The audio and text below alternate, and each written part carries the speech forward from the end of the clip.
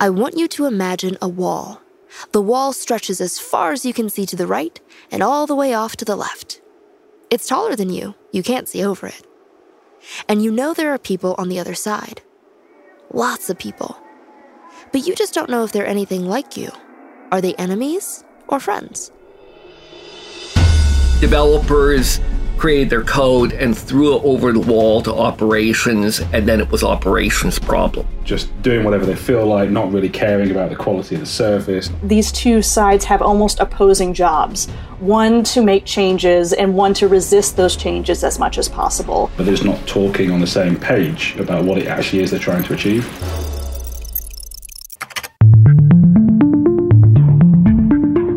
I'm Saranya Bark, and this is Command Line Heroes, an original podcast from Red Hat. Episode 4, DevOps, Tear Down That Wall. So yeah, for decades, the IT world was defined by that division of roles. You had developers on one side. They were incentivized to create as much change as quickly as possible. And then you had the operations team on the other side. They were incentivized to prevent too much change from happening. In the meantime, code was getting tossed blindly over that wall with no real empathy or communication between these two worlds. What would it take to tear down a wall like that? It would take a seismic shift. Last episode, we heard how new agile methodologies were making it possible to produce constant, iterative improvements. And that was great. But with change comes unintended consequences. Agile increased the rate of changes we were making, but then suddenly, all that throwing code over the wall and hoping for the best, it just wasn't fast enough anymore. In our little silos, we were comfy with the way things were. But siloed people can't get things done as fast as they should. We'd put a speed limit on ourselves because we weren't working together.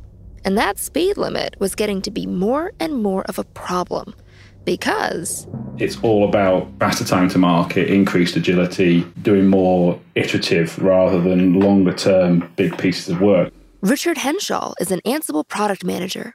You know, I remember the days when you put in an order for a server and it turned up 4 months later.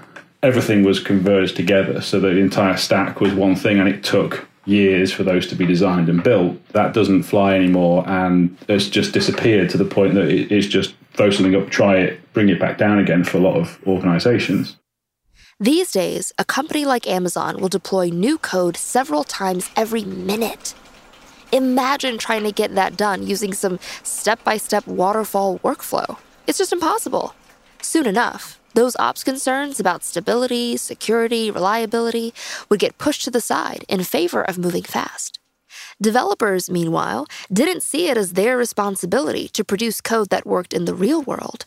Developers had little interest in stability and security issues, but those are very real issues that we need to address. So, we end up with a lot of needless revisions down the pipe, back and forth across the divide. Think how much that division can slow a company down. Think how inefficient that could get. But developers were rarely encouraged to look beyond their own command line. The size of their directories would just grow and grow, and they would never clean up. They wouldn't be able to get any work done without cleaning up. Sandra Henry Stalker is a retired sysadmin who writes for the IDG magazines. So I was kind of often having to be a nag saying, hey, look, using this much disk space, isn't there something you can get rid of, so that we have more space to work because we're running out of space on this server. And yeah, we'd go through that a lot. Ultimately, this is a mindset problem.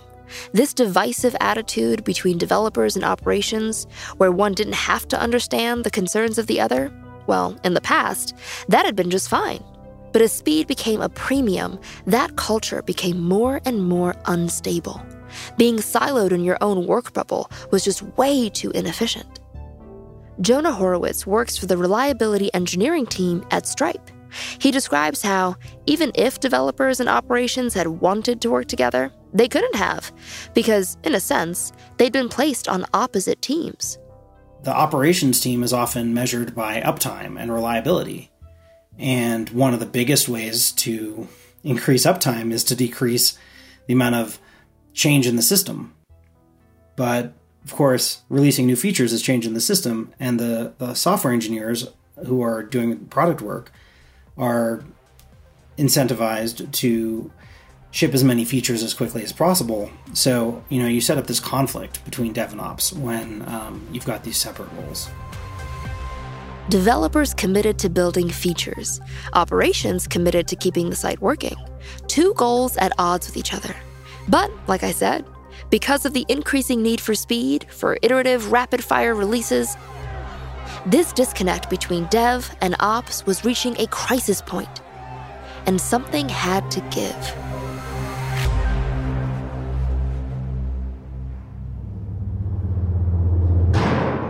Around 2009, the wall dividing dev and ops was looking a lot more like a prison wall than anything else.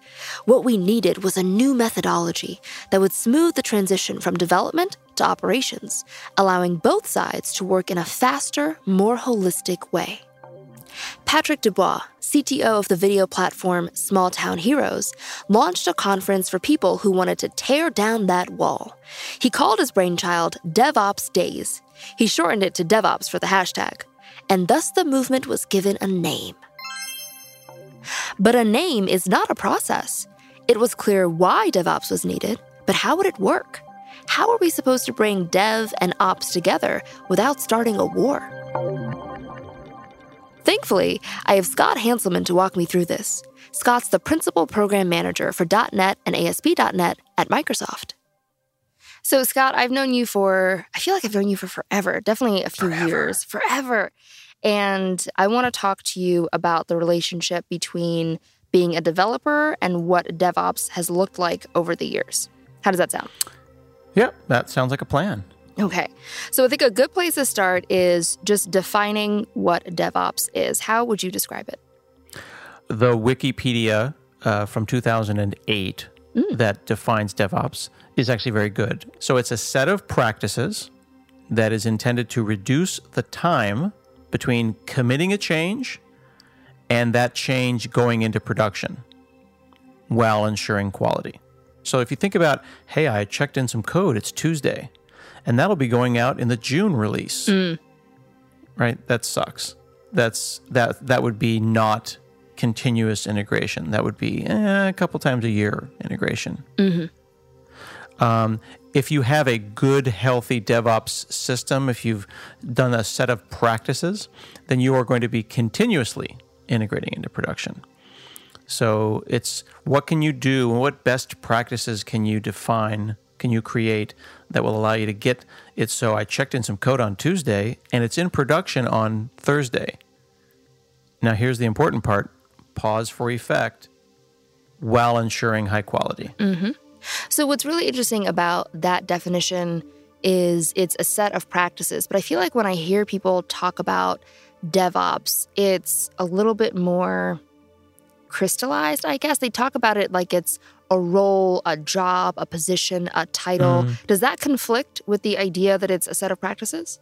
I think that when a new set of practices or a new buzzword comes out, people like to put it on a business card. No disrespect to people who are like listening to this podcast and now are offended and looking at their business cards and going, this sucks. And now they're going to slam their laptop shut and rage quit this podcast.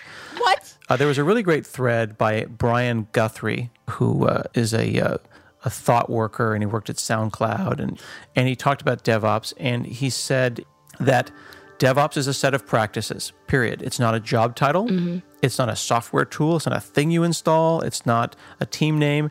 And the way he phrased it was, it's not magic enterprise fairy dust. If you don't have best practices, if you don't have good practices, you have no DevOps.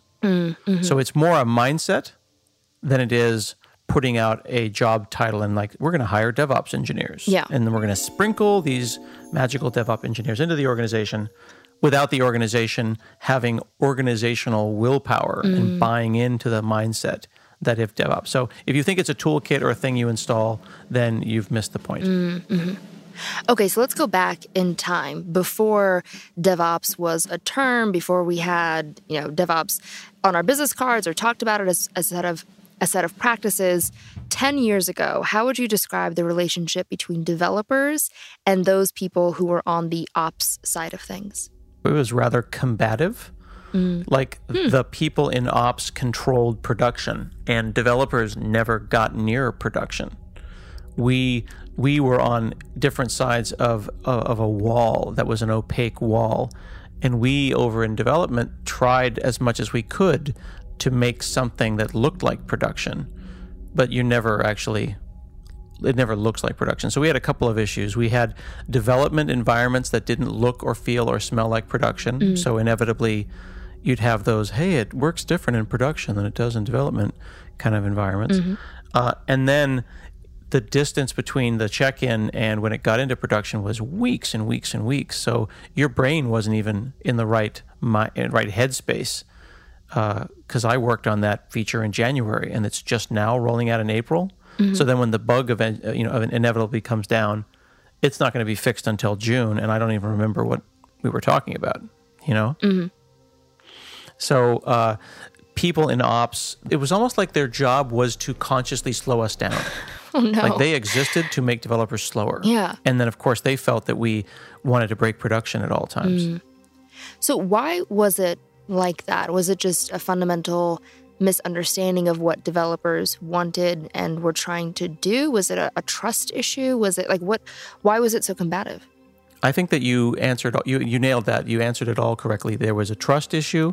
There was a sense, I think, that developers thought they were special or somehow better than IT people, and IT people thought that developers had no respect for production. So I think that culture came kind of from the top, the idea that we were different orgs and that somehow our goals were different.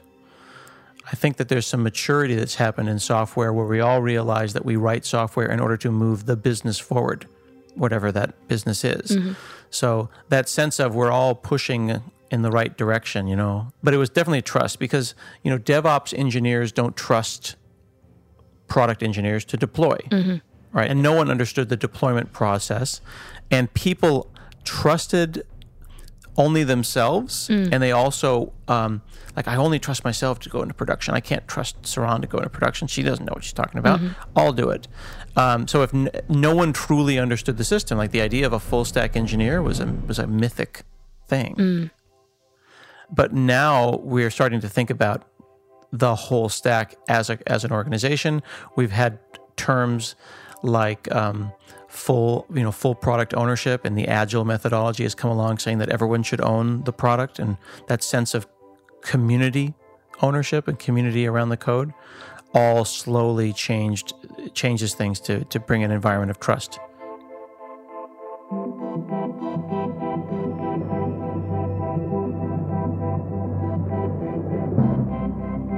I'm Saran Yitbarek, and you're listening to Command Line Heroes, an original podcast from Red Hat.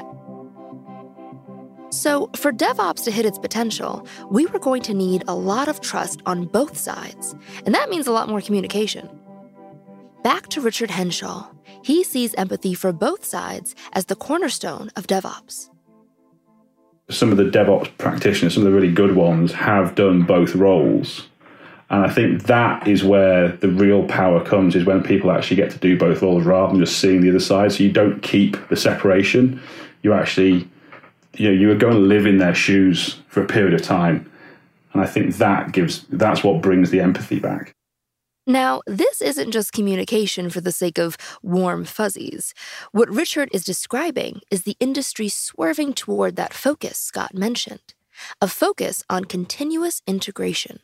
Software was going to be not just written and released in small rapid-fire batches, but also tested in small rapid-fire batches. And that meant developers needed instant feedback on the code they were writing and how it would perform in the real world. As time to market shrank from months to days to hours, we cast around for a new set of tools that could automate any element that could be automated. You really need a whole new ecosystem of tooling to do DevOps most effectively. Gordon Half is a senior manager at Red Hat. what we see is this huge collection of new types of tooling and platforms that DevOps can make use of, and they're really all coming out of open source. Gordon's right. The collection of new tools is huge, and he's right about the open source angle, too. The growth of automation tools never would have been possible in a strictly proprietary system. A lot of monitoring tools out there. Prometheus is a common one. Istio for service orchestration is starting to interest a lot of people, so that's out there. GitHub lets you track changes. PagerDuty manages digital operations. NFS mounts file systems across a network. Jenkins lets you automate testing on your build. So many tools, so much automation. The end result?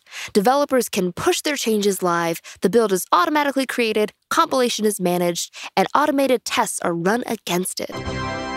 Sandra Henry Stocker describes what a change this made. So I could take something that I was working on and rapidly deploy it, and I could control many systems just from the command line on one, rather than having to, work at a lot of different places or wonder how I was going to get something that I was working on sent across a network and deployed on a lot of different machines. It became easier to basically sit in one spot and yet make my changes across a wide range of computer systems. Automation tools had solved the speed problem. But I don't want us to just praise tools at the expense of the actual methodology. Scott Hanselman and I talked about that fine line.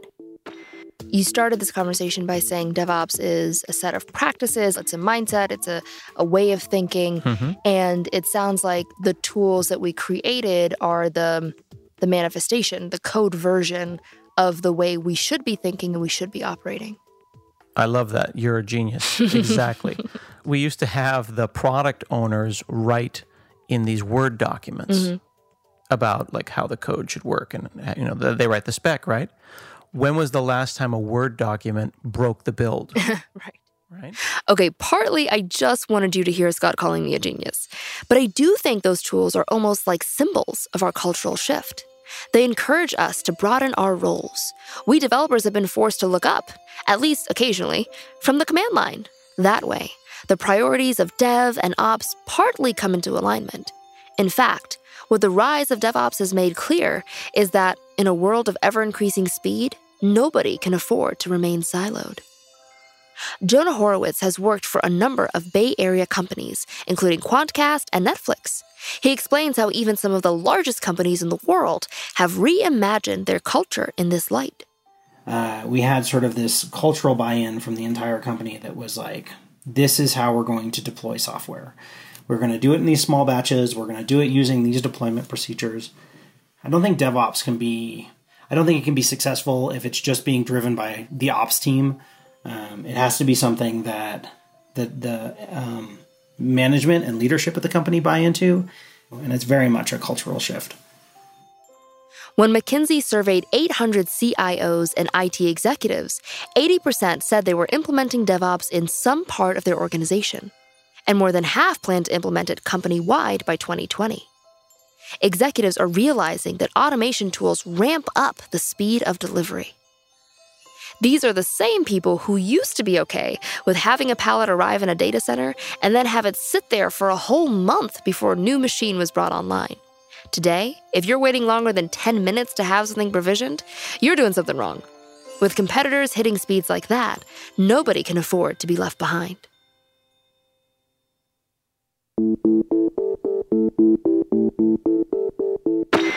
I can imagine that ops teams must have been nervous, handing all those tools over to developers. Ops was used to being the grown-up, and now they were supposed to hand over the keys to the car? Yikes. I think we developers are learning to move fast without breaking things. But as the dust settles on the DevOps revolution, the biggest changes may be for the ops team. Does DevOps actually threaten the role of operations? Is Dev using its shiny new tools to eat ops? Cindy Strid-Heron is a developer who wrote a long investigative piece about all this.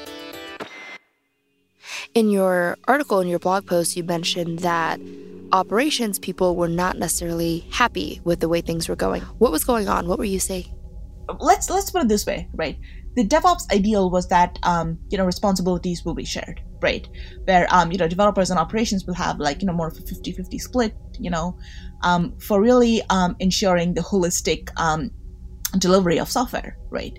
And I think a lot of the unhappiness from operations engineers, stems from the fact that that is not really the reality on the ground, right? And that there's still they're still the ones who are always picking the short straw. They're still the ones who are always doing the grunt work. They're still the ones who are primarily shouldering responsibility for actually running the applications, and the developers aren't necessarily doing enough. The question will be a crucial one over the next few years. How opsy is DevOps going to be?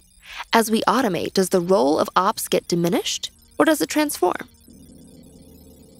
Maybe the responsibilities of older ops will get automated, so their teams can focus on creating new services instead of just maintaining old ones. However the ops role evolves, this much is clear. The DevOps methodology is actually shaping the tech. And in turn, the tech is shaping the methodology. There's this amazing feedback loop. Culture makes the tools, and the tools reinforce the culture. And in the end, that wall we described at the top of the episode, the one dividing dev from ops, I don't even know if the whole throw your code over the wall analogy is going to make sense to a developer in 5 years. And that's sort of a great thing. Already, when I talk to folks today, I'm hearing a new story. Cloud architect Richard Henshaw. I think it is starting to make people realize what the other side of the equation was concerned about more. I've seen a lot more understanding. Sysadmin Jonah Horowitz. I think there's a craft to writing really good software. And one thing that I see in the best developers that I work with is that they push the craft of software engineering or software development forward. Sysadmin Sandra Henry Stalker. I think that developers are becoming much more astute and much more careful. So they're constantly having to up their skills, and I know that takes a lot of work.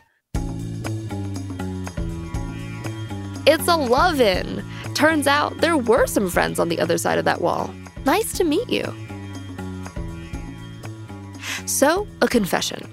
I always used to think DevOps was boring. Just a bunch of hardcore automation scripts and scaling issues. My resistance was partly just practical. As developers, every week there's some new tool coming out, some new framework. DevOps has been part of those scary fast changes. But now, especially after hearing these stories, I get it. DevOps is more than its tools.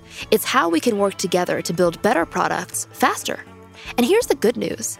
As we develop new platforms for developers like you and me, my work is becoming better, faster, and more adaptive to different environments.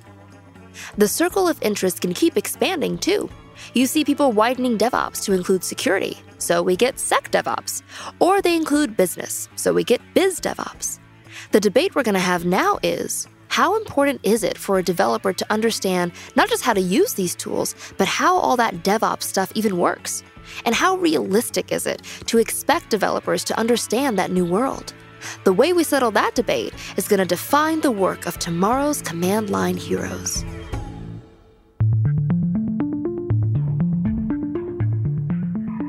You might have noticed that in all that talk about tools and automation, I left out some big ones. Well, I'm saving those for next time, when all this DevOps automation hits light speed and we track the rise of containers.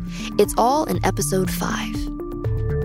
Command Line Heroes is an original podcast from Red Hat. For more information about this and past episodes, go to redhat.com/commandlineheroes. Once you're there, you can also sign up for our newsletter. And to get new episodes delivered automatically for free, make sure to subscribe to the show. Just search for Command Line Heroes in Apple Podcasts, Spotify, Google Play, CastBox, or however you get your podcasts. Then hit subscribe so you'll be the first to know when new episodes are available. I'm Saron Yitbarek. Thanks for listening, and keep on coding.